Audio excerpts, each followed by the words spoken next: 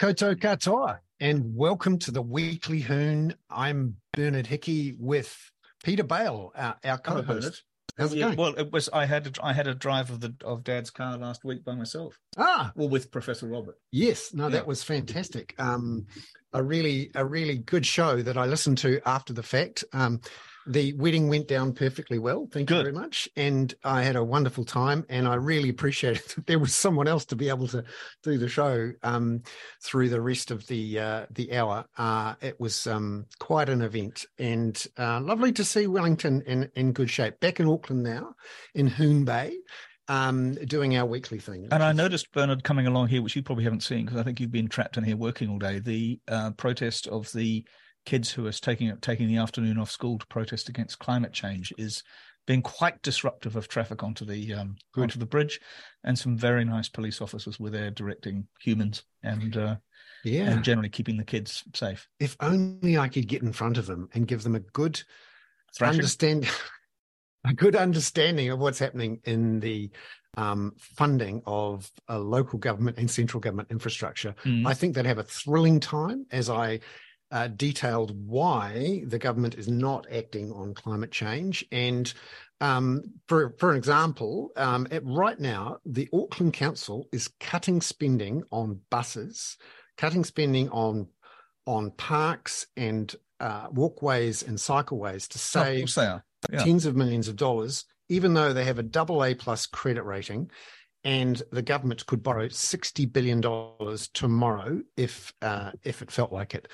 And if I had turned up in front of those climate protesters and said, hey, you're all wasting your time walking here today because a bunch of people in Wellington and Auckland have made a decision that they will prefer low interest rates and low debt over your future for the next 100 years with actual action on climate change. Well, I was also quite struck this week that, and I couldn't quite work out why they'd suddenly taken it up, but Radio New Zealand took up a story that we have talked about before, and that Business Desk, our old friend Patrick Smelly, wrote, I think, 6 pieces about with David Frame, the climate scientist, talking about the forecast $15 billion that New Zealand will be sending overseas, supposedly, to a carbon credits market that doesn't exist yet, because we're essentially saying we've got to join the global effort to this and do our bit. And I heard James Shaw talk about it, saying he'd prefer not to do it. He'd prefer to do it all domestically,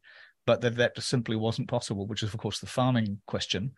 But I just cannot believe that New Zealanders will tolerate the sending abroad of $15 billion for carbon credits, especially when we've just seen the destruction of our fairly tenuous infrastructure. It was very striking this morning, I think, the mayor of the Far North talking about the closure of the main trunk line railway because of a slip in Helensville. So they've got the Brynderwyns shut. You know, it's like the 1930s. That probably is better than the 1930s. Better in the 1930s. That's where you had to go down to Oakuni and get on a wagon with the horses. Yeah, that's right. There wasn't even the Raurimu spiral. No. Yeah, exactly. That is a good point. And that is one of the big flaws in our climate change strategy, that we have essentially outsourced the pain to someone, to a market, and not including the abilities that we have in our balance sheet that we publish every month. It's a pretty shocking situation where our Treasury, which talks a good game about actuarial accounting and always thinking about balance sheet implications, actually hasn't done a proper job of understanding our carbon liabilities. To essentially have your entire strategy hostage to a market which doesn't even exist exactly yet. And you think about I mean, we're going to plant even more radiata for. I actually have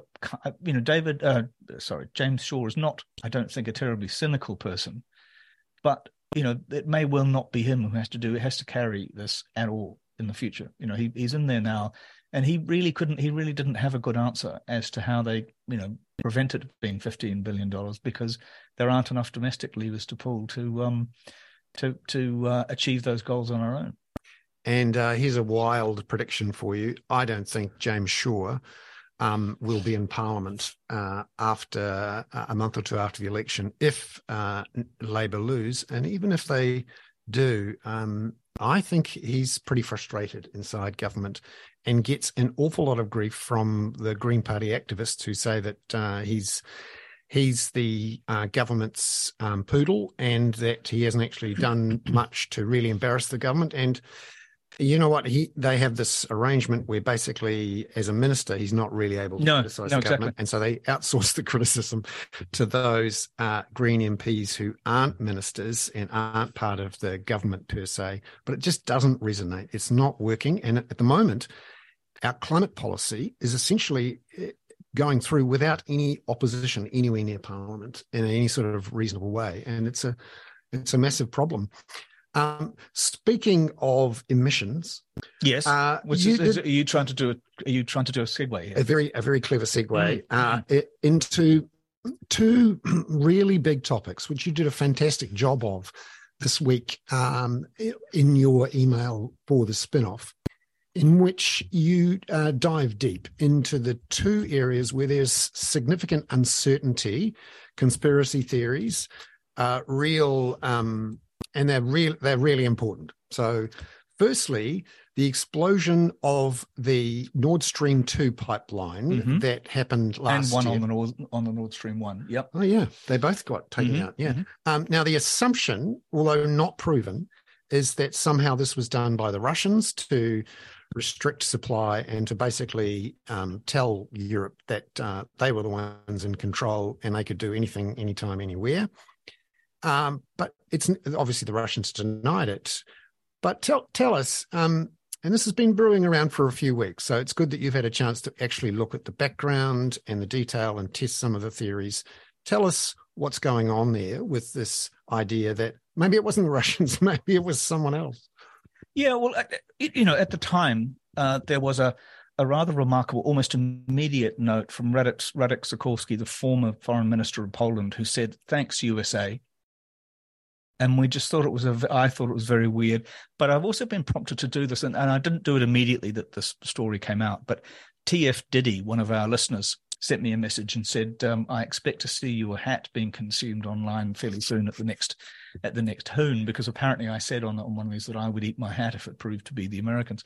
I'm not as certain. So what this comes from is a story many people will have seen. By the American investigative journalist Seymour Hersh, who I've had a little bit to do with in the past, and he, is a legendary character and a very good journalist who broke the story of the My Lai massacre during Vietnam. That's been his sort of signature story. He's done many others. The difficulty is he has tended to go into sort of conspiratorial areas, such as some of the questions around chemical attacks in Syria at the time when the West was about to bomb Syria. And if you remember, there was a chemical attack which forced Barack Obama over the edge and about to attack, but that was then declined. The whole process was declined by the British Parliament. But in this case, Seymour Hersh is saying that the attack was carried out by a rather remarkable American naval diving service, which has the largest and deepest swimming pool in the world, and that they used the cover of a NATO exercise in the Barents Sea in the Baltic, more or less exactly where the explosions later emerged, and that they used that, I think, in July last year to cover the laying of remote control depth charges down on the pipelines. Now, the thing that it's only one source; it's an unnamed source. It has some credibility because there is an argument to make. I mean, there's the trouble with conspiracies and these kinds of things is that one always goes to that classic thing of whataboutism, which is who stood to benefit. Who stood most to benefit. And actually, I think you can probably say that both Russia and the United States stood to benefit from this. It's also the case, and we've talked about this before, I think, on the podcast, that the Americans had never liked Nord Stream, either the first Nord Stream and certainly not the second Nord Stream, partly because they could see that it was increasing European and particularly German dependence on Russian gas. I mean, I still think that there was an absolute argument, apart from the inherent corruption of Gerhard Schroeder, the former German chancellor, who's so far down in Putin's pocket, you can see his feet coming out of his trouser legs. But it's it seemed a perfectly sensible idea to bind the Russian economy so deeply to the European economy and particularly to the German economy that it wouldn't be in anybody's interests to mess that up. And we think about, it's not that long ago that we had G8. We now only have G7 minus, and so there are arguments there. But Ted Cruz was deeply opposed to Nord Stream, and Texas senator, total ratbag. And I felt that was kind of a very imperialistic, hegemonic approach maybe a couple of years ago when he was talking about that, and there was all this question over Nord Stream. And the one that worried me most in this, and I can see it happening given some of the things we've got used to seeing with Joe Biden, is that at a certain point Biden also said, sort of come what may, Nord Stream 2 will never open. That was the unfortunate one, which I'm sure he wishes he had never said, and is one of those Biden hiccups, which keep coming back to haunt him. But it's also the kind of thing you can imagine him saying when he's actually authorized. I mean, this is the difficult thing with it. Most people here know that I don't buy into conspiracy theories or try to buy into things with as fact. We will eventually find out the truth of this. And I also want to admit, as I did in the spin-off piece, that I am one of those people who believed, listening to Tony Blair in Parliament, that they couldn't tell the lie as big as they did about Western intelligence, which was, part of it was wishful thinking. But I always think about that guy, if you remember him, I think he was Danish, Hans Blix, who was the head of the UN weapons inspection operation, who never found anything. I can't think of Hans Blix without thinking of that the movie with the puppets. Or do you mean Karen Blixen from Out of Africa? Which movie with the puppets? The Muppets. The one done by the guy who's South Team Park. America. That's right. Yeah. Yeah. But he's proven to be the only person to come out of that entire 2003 invasion with any integrity. This is the problem. I mean, when you get it so spectacularly wrong with such huge implications, people don't forget that stuff. Yeah. And you have to win the cred back. Well, we lost, this is exactly with kind of, in a sense, I judge the moment when institutional or respect for institutions was really finally knocked over to a catastrophic extent was 2003. Tony Blair lying or being misled and publishing the dodgy dossier, George Bush just being obviously completely determined to go, and we were all profoundly misled. And I think that I trace a lot of the mistrust about media, because also the media was deeply misled into that.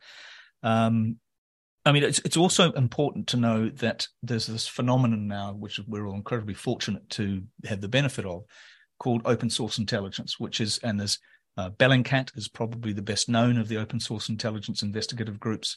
By the way, have you read the book they've just put out? No, I haven't absolutely yet. Absolutely spectacular. I gave it to my daughter for Christmas. That's the sort of fun dad I am. Yeah, I hope you got her a VPN so that and she loved it to bits. Yeah, it's a cracking yarn. They are doing amazing work. Yeah, they do. And of course, there's military people in there because the military people are really good. And so the Russians then say, "Oh, Bellingcat's in the pocket of the military," which it isn't.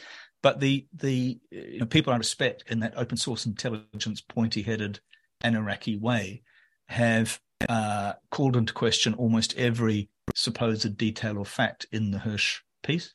They've identified that the Norwegian aircraft that he talked about could not have been there. They could not have done what he said they did. So there's, without just wanting to sort of totally destroy him, they've kind of incrementally bitten away at it. On the other hand, he's said, this stands up. I'm not going to do your investigative work for you. You guys have to go and find it. But the people who do this open source intelligence have reported that it isn't feasible to have happened the way he says it did. But I just want to, there's a germ there, and I'd love us to get to the bottom of it. Yeah, and it is good to see that he has put it out there, and it had quite an impact.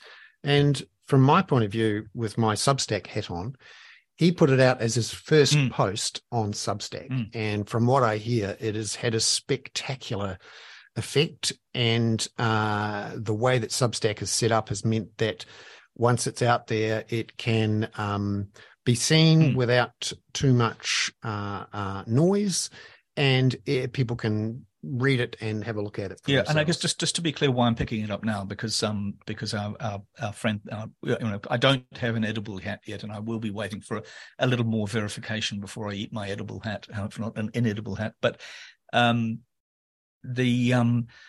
reason it's important this week is the Russians have asked for a Security Council decision and an independent investigation on this, and that led the Swedes, the Norwegians, and the Danes, in whose territory it is all sort of, and Germans whose territory it's all related to say that they're still investigating. Yeah, so we'll keep an eye on this one. I think it was really good that you were able to dig down and look at the pros and cons and look at the way it was tested. There's another one of these, controversial issues that keeps coming back that cropped up again this week. Very topical and relevant to us, of course, the theory that COVID came out of a leak from a lab in Wuhan. Yeah. Tell us about where we are. Yeah, and again, the reason I think we've talked about this at the time. We've certainly written about it. In a sense, I have long felt that not that it matters what I think, but that the lab leak theory was almost too good to be true. That you had this place with all of this virology work, the so-called gain of function testing that's being done there. It's had a lot of previous experience with the working out of this zoonotic phenomenon of viruses that cross from other species to us. And the difficulty is there's so far been no proof of that zoonotic transfer, the animal transfer from pangolin or bats or any of the other delicious endangered species that are for sale in the Wuhan market. And so there is an argument that the Wuhan market was a center of the outbreak, partly because it's possible that a couple of members of the Wuhan Institute of Virology shopped there for whatever bits and pieces they were picking up with their pangolins and so on. And U.S. intelligence, it was a slight revelation to me that there are, I think, 8 or 11, I can't quite remember with them, I put it in my story, U.S. intelligence services of various shapes and shades which have been charged with taking a look at this. So, but President Biden asked them to go and take a look. Can you imagine them falling over each other? Yeah. And so this one way to get some real, aggression and activity is the competition. That's right. Well, this week, the Department of Energy, which of course is a very important agency in the United States, partly because it looks after all of the nuclear facilities and so on, and very sensitive facilities. Its security service has come out and said that with low confidence, it believes that the lab leak theory has some validity.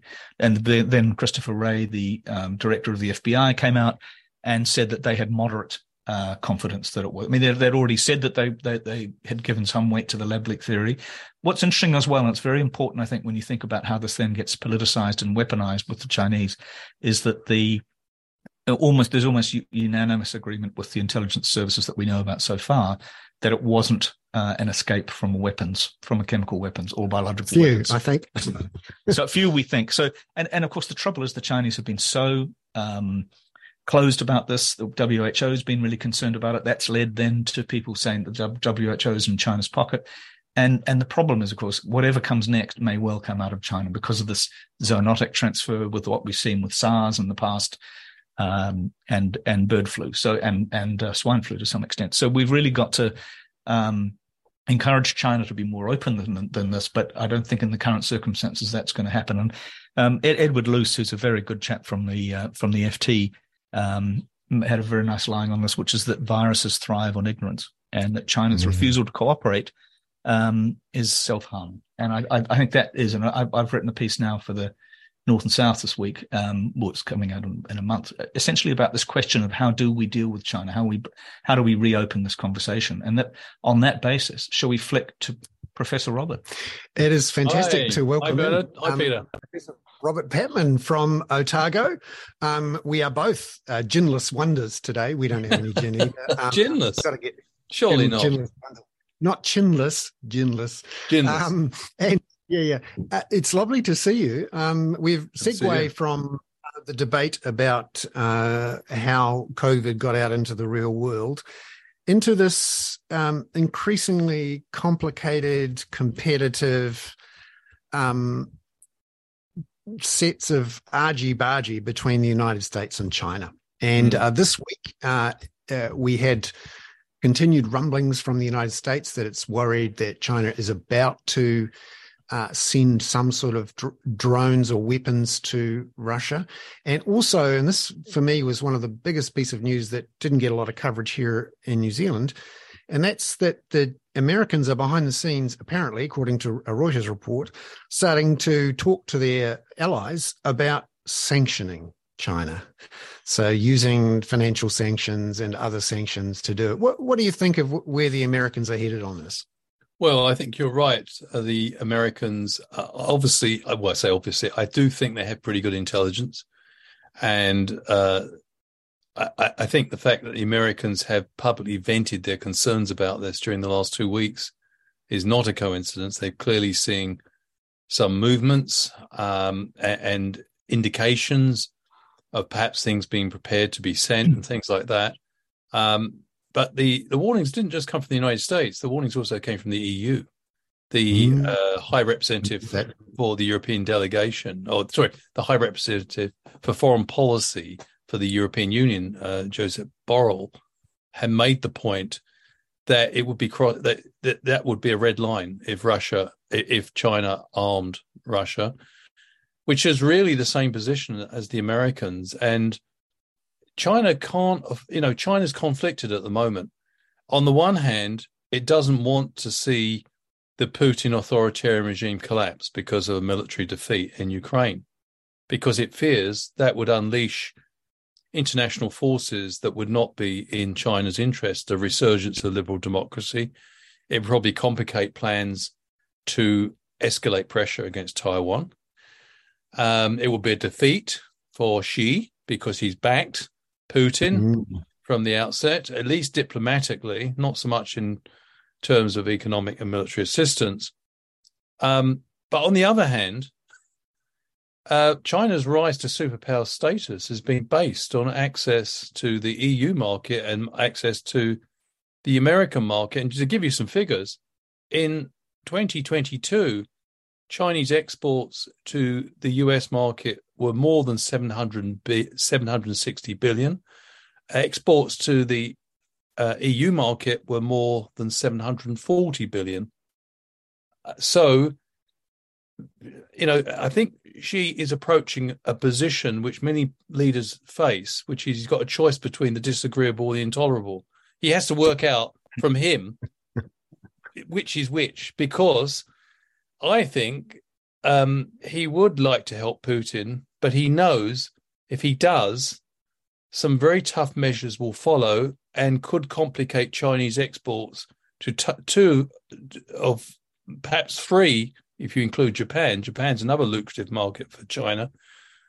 That would be, if that happened, this wouldn't just be bad economic news for China. It could be a political crisis for Xi's leadership.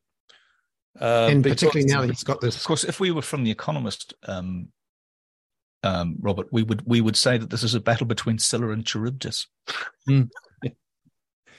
Anyway, I personally think he's going to err on the side of caution. I think all the indications are that China's hierarchical view of the world, which she is a representative of, he regards Putin as a junior partner, and I'm not sure he's prepared to sustain the sort of economic damage that's in the offing if he did provide arms for Putin. So I don't think China. I mean, ideally, China would probably like to covertly provide arms and not. No.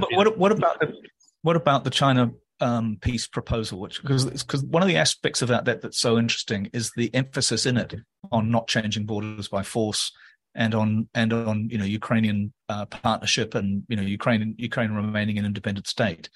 It's not exactly a sort of holus bolus agreement with the Russians.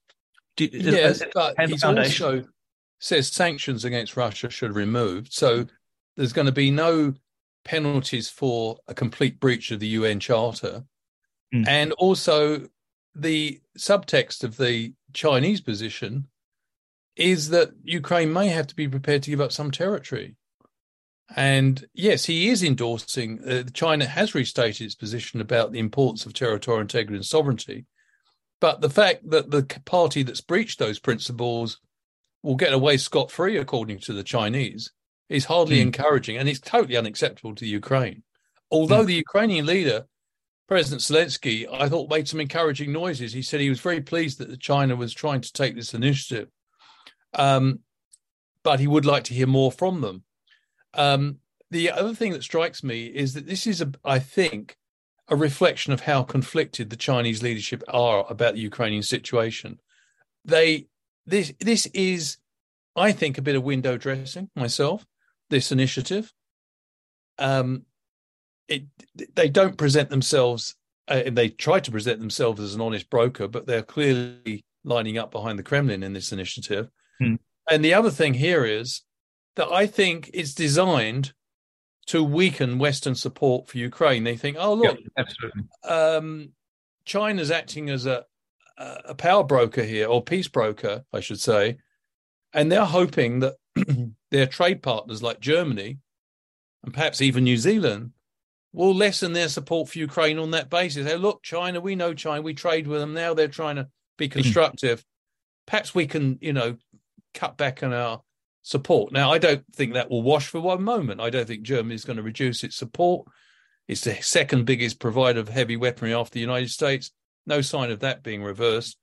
If anything, it's going to go in the other direction. But I think it's a Chinese attempt to do this. I think the Chinese leadership is quite seriously divided over this issue, and Xi has rather tipped his hand in favour of Putin so far. He's in a potentially a politically dangerous situation. And he's got a big event coming up next week with a Congress meeting where a lot of big decisions are made. And you're right. The ultimate risk for him is some sort of disorderly, collapse inside Russia, which again puts China in the position that it was in 1989, where the assumption is that eventually these sort of autocratic Marxist-Leninist states dissolve into chaos, and that's the last thing that Xi wants. I'm just wondering, Robert, where are we in all of this? Because up until now, we've been quite happy to sanction Russia because we don't do much trade with them, and we, haven't had great connections for a long time. But we are still trading our socks off with China. It is clearly still our largest trading partner. 31% of our trade exports go to China. Eh? I'm pretty sure we import socks. Socks. I don't think we export. Well, we might be exporting merino socks. True. But then there we export the wool, and then it comes back as socks from China, probably. It's the icebreaker economy. Ah, that's good. Or the Allbirds economy. Well, no, I think Allbirds are made in Korea. Oh, really? Based on the last 63 pairs that I yeah. That issue of how exposed we are. Now, let's say, for example, the United States gets actual evidence that China has supplied drones and says to everyone who is its trade partners, let alone its strategic partners, right, we want you to sanction China. We want you to stop providing, doing financial deals with China. Is this? I've noticed that the government in the last few weeks has been very wary of jumping on this bandwagon around, China providing arms to Russia. How do we fit into all of this? Well, I do think we would be hard pushed to resist pressure if China took the step of arming an actor such as Putin's regime, which is embarked upon an illegal invasion. Quite frankly, New Zealand's foreign policy would be in tatters if it carried on business as normal, and when China was behaving in a way which was undermining everything this country stood for. So we may face tough choices, and it won't be just Americans, it'll be the EU as well. And again, we have a free trade agreement with the EU, and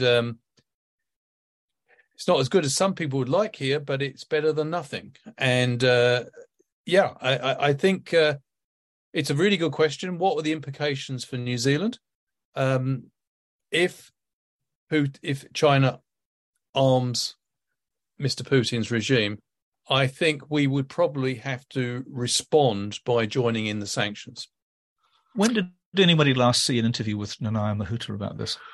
Oh boy, yeah. I mean, now that she's sole foreign minister, it was very interesting to see that she was in Japan, which helped me the other day with another thing I wrote for North and South about the importance of Japan. But I think we're not really hearing enough from the government. I mean, this is symptomatic of a personal approach that the former local government minister and current foreign minister has to engaging publicly, not just with voters, but with the media. There's an awful lot of frustration around the press gallery about the lack of access for interviews to Nanaia Mahuta. There's a shared view amongst the press gallery and many in the political circles in Wellington that Nanaia Mahuta's reluctance to engage in a public debate was the one of the main reasons that Three Waters has failed so spectacularly in a political sense for the government.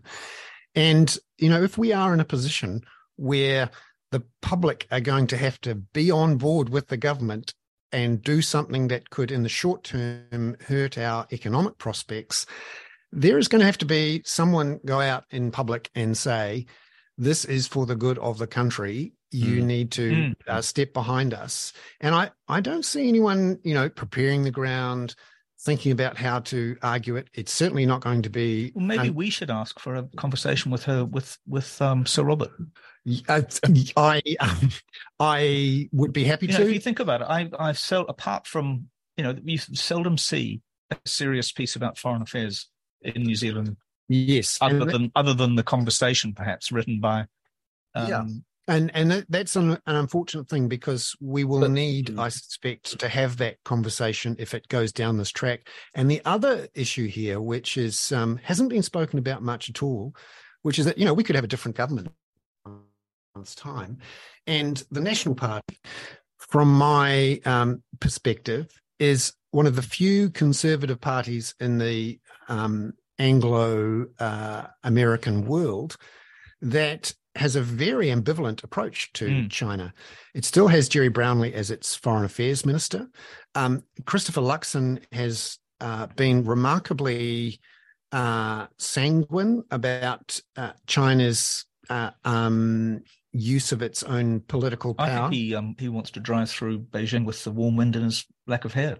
Oh, like John Key, doesn't he? Yeah, well, this is really interesting. At some point, the National Party is going to have to confront some of the demons it has itself. Obviously, the departure of Jian Yang as a national list MP, the revelations that came out of the various court cases and discussions about Jamie Lee Ross and about donations from people associated with the United Front. National has never actually had some sort of public reckoning about its own shortcomings here. And the former leader, John Key, has been very outgoing in arguing in favour of China's point of view on a lot of issues. Robert, you engage behind the scenes with people in diplomacy and in the political spheres on both sides. What's your perception of how National would cope or deal with the pressure of America saying to New Zealand, right, get into line and we're going to sanction China?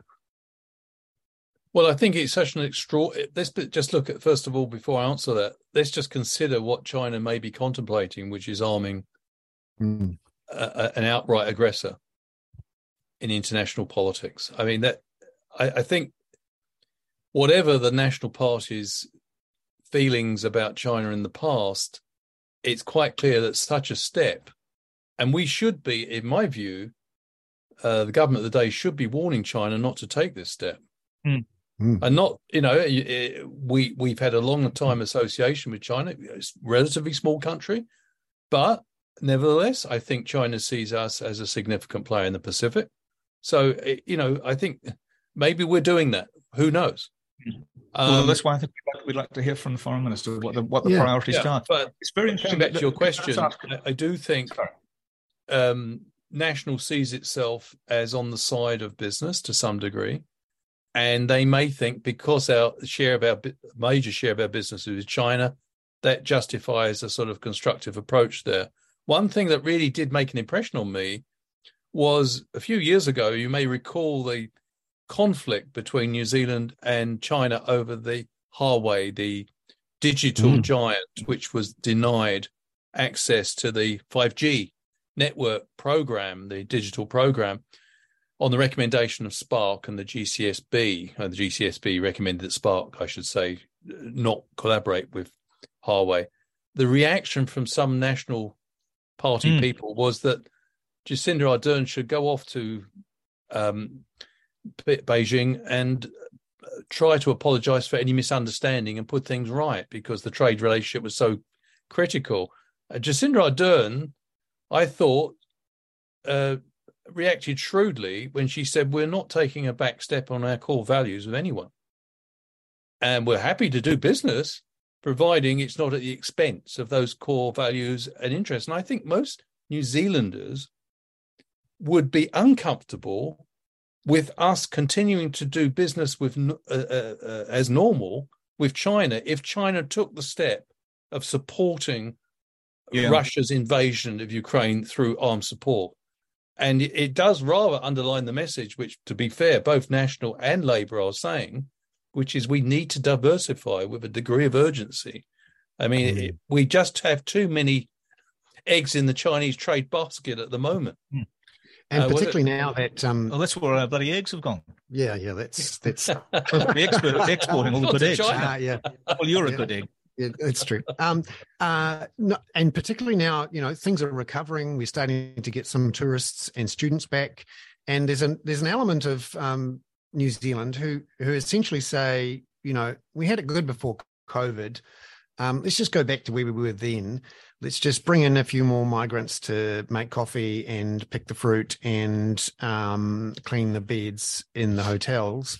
And let's get back on the horse of trading with the Asia Pacific, and in particular China, which was away during COVID in that we weren't getting the migrants or the temporary workers or the students or the tourists. And we actually sort of survived okay with that, although, to be honest, we also did an awful lot of exporting of physical commodities again to China. And one of the interesting issues with the slash debacle on the East Coast. It's a very effective way to export radiata to China, though, is just put it in the sea and hope it gets there. Bits of it anyway. And that's one of the things I think we're just not debating it at all. So I will put another request into Nanaia Mahuta, along with the 6 previous requests I've put in. Does she know I'm here, though? Because she might really like me. Oh, that's true. Yeah. I mean, I like her a lot. Actually, I respect her a great deal. It's going to be very nice. You could polite. Yeah. No, I think we should possibly add, though, that on balance, China's unlikely to arm. Really? I think I believe that on balance, China will do what's best for China, and China is, although it doesn't like to admit it publicly, is where it is today because of its involvement in markets like the US, EU, and Japan. And it, to use that old expression, I think it knows what side its bread is buttered. And it certainly, it says all the right noises with Putin, but I don't think there's any. No, I think it's more of a marriage of convenience, the relationship between Russia and China. I don't see China. You're the one with the PhD, but I agree. No, this is true. This is true. May I ask you a couple of questions, Robert, which amount to not so much a 180, but a handbrake turn, perhaps?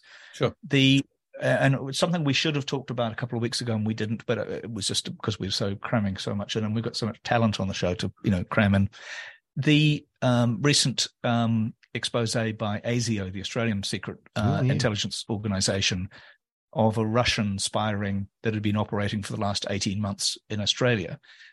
I was thinking about that with parallels to the very effective infiltration of New Zealand by a couple of Chinese, or one in particular that I can think of, the chap who became a politician, who had been a language instructor, I think it was, at the main Chinese spy school. What do you think about this kind of mopping up operation that appears to be going on in a couple of places? We've seen Germany go in and take some, there's been quite a few people arrested in Germany for working for the Russians. And of course, this wonderful story in the sense of the British security guard at the British embassy in Berlin being convicted, I think, and sentenced to 13 years in jail for leaking secrets to the Russians. There's a bit of you had your, I guess the linkage to this, other than asking you to think on top of your off the top of your finely formed head, is you just had your security conference, your private security conference down there. Well, it wasn't private security. It was just according to Chatham House rules. Yes. It was You didn't want me down rethinking. there. Rethinking New Zealand's national security, which may be quite appropriate given what's going on in this tumultuous world. It seems that we are learning more and more how ambitious the reach of the Russian intelligence services and the FSB is. And of course, this is a government led by a former intelligence operative, in which about a third of the top personnel have some sort of intelligence background. So we shouldn't be surprised that they take intelligence very seriously. I think what is interesting, though, is that it does seem to reach into all of the developed countries, including the United States, Germany, and Australia, and possibly elsewhere, maybe even New Zealand. I mean, the thing about this is once you make one arrest, it can have a domino effect, because people then have to they don't have to come clean. They try to mitigate the consequences of being arrested for being an intelligence operative for Russia by leaking information about others. So you begin to get what appears to be an escalation of the situation, whereas in fact, this may have been going on for a long time. I don't think we should be surprised. Russia, since Mr. Putin has been leader, has always seen the West essentially as an adversary. We've become more conscious of that since the annexation of Crimea, but it's been going on a long time. And have you read Fiona Hill's book yet, Robert? Sorry? Have you read Fiona Hill's book, the former U.S. National Security Advisor who was... I haven't, but she's excellent and very thoughtful and extremely, I think, insightful. I mean, I haven't read it. I'm sorry, but her view is very much that Putin is running an imperialistic agenda on Russia. That it is about Russian expansionism. That Kazakhstan, is next, kind of thing. The Baltics. It's all within. Yeah, scope. I mean, the sort of corollary to this, though, Peter, is that if you run an authoritarian, I mean, since Putin's been in power in 2000, he has steadily concentrated ever greater power in his own hands, politically and financially, as well as his entourage. And to do that, you do need a foreign enemy. You do need, I mean, if you're eroding democracy, detaining, in some cases, killing political opponents and journalists who are independent, then all that can cause serious ructions, but those ructions can be mitigated if you can point to a nasty enemy, a monster at the gates, a foreign adversary. Absolutely. And I think the mindset of many people in the FSB, I think there's a lot of continuity with its predecessor, the KGB, during the Cold War. I mean, after all, Putin is leader of a country, but many and some of his closest colleagues, like himself, were key operatives in the FSB and in the KGB. So that they have a mindset that's not necessarily changed too much. Yeah, it was also noticeable. They see the West as the enemy. Yeah, it was also noticeable this week, Robin. I'm thinking of a couple of what you might call a high window watch. The next candidate to fall out of a window. Oleg Deripaska, the nickel oligarch in Russia, came out today at a conference, or probably yesterday now, I think, at a conference in Siberia, and said that Russia is really hurting from sanctions, that there's serious pressure from the sanctions, and that they would need additional foreign investors to come in because there was going to be a really bad deficit. And he says, we thought we were a European country, and now for the next 25 years we will think more about our Asian past. And I think that's a very interesting step. And I don't know whether you saw also, Robert, and it fits with the whole Bill Browder. Many people, we've talked about Bill Browder before, the sort of number one enemy in the West. The Swiss police, the Swiss authorities this week arrested, I think, half a dozen bagmen of Putin's in Switzerland, all related. In fact, it came out of the Panama Papers originally. Oh. But it goes to they're connected to the cellist, who is a great friend of personal friend of Putin's, and is the godfather of his daughter. Yeah, and and his main business colleague. So I think we might see some of these threads and hidden. What did I read today that Putin officially earns 100,000 Swiss francs as his equivalent of his salary. And yet Bill Browder says, of course, he's taken something like $1 trillion out of the Russian. Yeah, no. So it's really heating up over there. Just in the European sphere again, Robert. Just to pivot towards a couple of big bits of news this week. The United Kingdom and the European Union came out all friendly again and said they'd just done a deal to smooth the way for trade between the European Union in the form of Ireland and Britain in the form of Britain, but with Northern Ireland stuck on the end of Ireland and some sort of vague border in the sea. What did you make of this, peace in our time announcement from? Well, I think the British Prime Minister could find himself, although he has, I think, made a constructive effort to deal with the situation with the EU, and as a result, the irony is that may be deeply resented by groups like the European Research Group within the Conservative Party, ardent pro-Brexiteers. There's already been rumblings that the Prime Minister has caved in. So we have to watch this space. I think that the EU were delighted to try to work out a deal with the new British Prime Minister because I think they basically had given up on Johnson. And I also see some reports out of Politico in Europe that Britain is about to join the CPTPP, and that in the next couple of weeks we'll get something out of that. Well, this deal will help. Yeah. Because I think New Zealand signalled very, very subtly that if Britain broke international law in relation to the Good Friday Accord, then it would be very hard pushed to support British progress towards. And you may have seen that Boris Johnson, who hasn't been in Parliament for a couple of weeks, despite all the discussion about this, said that he would find it very hard to vote for it. And then he sort of said, that we really need the courage to go back to what I had proposed before, which was written on the back of an envelope. He is not the man, a master of detail. No. So we'll watch this space, particularly around the CPTPP. That's a weird. Oh, and also we've got Dr. Paisley. You remember? No. Yeah. Well, now we've got the younger Paisley, the younger, saying no. Really? Yeah. It's like a son. That's my impression. But the British initiative is interesting in the Indo-Pacific, the Trans-Pacific Partnership, but they've got massive problems at the moment at home. The British economy seems to be almost in free fall at the moment. So, especially when you can't get tomatoes. Next, there'll be a quinoa shortage, and we'll all be. But there seems to be. It's very difficult to measure these things from this distance. But talking to colleagues over there does seem to be a lot of people who voted Brexit who wish they publicly saying they wish they never did now.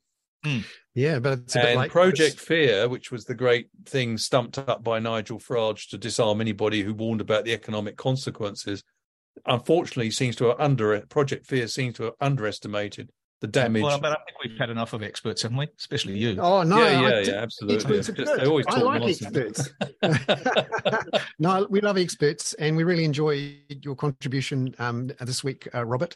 We're just going to segue into a discussion about Rupert Murdoch and Fox News. There's been some news this week which maybe hasn't gotten the prominence in New Zealand that maybe it should. Well, it's a difficult story to write, the one in New Zealand, because it is quite shocking, and it actually has quite big implications potentially for not just Fox Corporation and Fox News.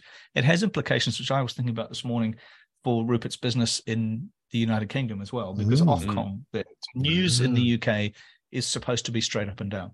It is, by legislation, it is straight up and down. Commentary, you can just about get away with. And this is so essentially Rupert, a deposition came out this week from Dominion Systems, which is the voting machine company that is suing Fox Corporation, Fox News, for $1.6 billion for defamation. And this all relates to the mystery of the Trump of the stolen election. And you might recall that Trump and his acolytes, or certainly Trump's acolytes, really, Giuliani, that extraordinary nutter, Sidney Powell, we're all talking about Victor Chavez having been involved with it, Venezuelan connections, chips being sent to China, sending data, blah, blah, blah, blah. And were there space lasers too? And they weren't the Jewish space lasers. I think the Jewish space laser was Marjorie Taylor Greene, and we can discuss that later. But so Rupert gave a deposition, which has come out this week, in which he says, and he makes a really extraordinary, and I mean, I think we've discussed before, I used to know him quite well and work for him, so I'll just be totally open about that. He tried to make a distinction between commentators and Fox News, because he knows that if he says Fox News endorsed the stolen election theory and the theory that that Dominion was part of a conspiracy, that he's stuffed. But so what he's saying is that he allowed the commentators to go on too long endorsing it. And that's Lou Dobbs, who's barking mad, Maria Bartiromo, who's lost her mind since she was the money honey on CNBC a long time ago. Don't even get me started on Tucker Carlson and that twerp Sean Hannity. And what's also come out is not only Rupert's sets, his remark is, I could have stopped them, but I didn't, and it was not a red-blue decision, it was a green decision. It was a decision about greenbacks, about money. Yeah, no, it wasn't the Green Party. They're very much a friend. It's come out also from the Fox chief executive.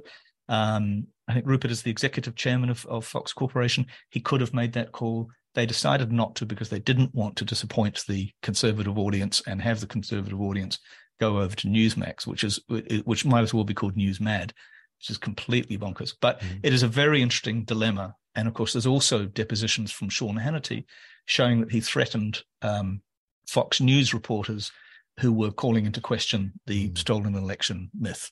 And so that's where I think you're going to get this really interesting intersection which will cut away Rupert's distinction between commentators and news people, because he was clearly bullying his own news team. What's interesting about this, and I like to follow the whole Rupert thing, it's such a cracking story, and we've all watched Succession and all of that. And I also reported on News Corp in the mid-1990s and through questions at Mr. Murdoch when he attended the annual meeting that used to be in Adelaide every year. He's a fascinating and charming character and very savvy, and obviously, has made a huge dent in the world. But I just wanted to say, just imagine if at least half of our media in New Zealand was still owned by Rupert Murdoch. So 2003, New Zealand accidentally dodged the biggest bullet ever because at that point, Rupert Murdoch just happened to need several $100 million to expand his network in Italy. And he'd taken one of his best executives away from his New Zealand operation to launch the operation in Italy, and basically decided, I don't care about New Zealand much at the moment, I'll just sell it. So he sold what was then called independent newspapers, which then went into Fairfax, and which is now Stuff. And that, of course, includes the Christchurch Press, the Dominion Post, the Waikato Times, and Stuff itself, not to mention a whole bunch of community newspapers. And, it's quite possible that New Zealand would be a different place in the tone of how it, for example, covered COVID, how it's dealt with the government. The discourse would be very different. Yeah. Yep. And, there's a series of accidents that have gone on here to the point now where we have Stuff is very independent of, the usual suspects running media companies. And it has made a difference in its decisions about coverage of Māori and also about coverage of COVID and these science-based issues. So we dodged a bullet there. And I also love these alternative histories and the idea of what is effectively... Oh, it's like Fatherland, isn't it? It's like Robert Harris's Fatherland. Yeah. Now, the last thing is... Well, no, there's two... No, we've got two things. Because, I don't want us to all be mean to Rupert, because Rupert appears to have found love again. And he's contemplating getting married for the fifth time, having told Jerry Hall that he, by text, that he was going to divorce her, and then finding her and her lawyers on the steps of his private jet, serving him with divorce papers. But so Rupert was pictured this week, and he's talking about getting married to Anne Leslie Smith, who is 66, and she's the widow of a country. She's the Christian widow, evangelical Christian widow of a country music star called Chester Smith. But I tell you what, the picture of 91-year-old Rupert Murdoch being helped out of the sea in Barbados by a glamorous woman in a bikini is something to be beheld. I got a feeling that one didn't make it into the sun. It looks like Yoda or some sort of ancient sea creature. He looks like a barely walking coelacanth being bagged out of a. Oh boy! But then then there's the skateboarding dog story. Yes, go for it. This is a pretty bloody gruesome one, but it's a doozy, which is a story about a man who went missing on an all-terrain motorbike on a beach, or vehicle on a beach, being discovered inside a shark by his family identifying television pictures of a distinctive tattoo on a piece of skin inside a shark. This is why we should all get tattoos. Exactly. Well, that's exactly what I was thinking. I could have, Peter Loves Bernard. Yep. And then, everybody would know it when I was eaten by the shark. Address, email address. Speaking of being eaten by sharks, I am bloody terrified whenever I look at that website that the marine biologist has set up and tagged great whites down in Bowen Town near Waihee. They've got names like Nigel and Gayleen and Daisy, and they're bloody swimming up and down the east coast, trying to sniff out surfers and people like me on their paddleboards. So just before you get on your paddleboard, you look at the app and you see whether that's exactly what I do now. Nigel is out there. Gayleen and Barry. Yeah, exactly. And I just think I'm very nervous about this, and so what you need to do is getting a property of Bernard Hickey tattooed on my bottom. Yeah, or maybe just a tag, one of those tags that you like a sheep tag. Yeah, good idea. I think actually I've often thought that sheep tags could be a very, very stylish new accoutrement in the sort of piercing tattooy parts of Auckland. Yes, not that I know anything about that. No, Robert, have you got piercings and No. You don't clack when you walk. Good. Robert, we've gone into uncomfortable places, and we really appreciate your time looking. No worries. Fabulous as usual. Thank you very much. I was just interested in the transition from Rupert Murdoch to sharks. It was quite interesting. Exactly. Some might say logical connection, but I won't. Yeah. I won't comment on that. The master of the segue. And coelacanths. Oh yes. It's quite interesting. Good. Yeah.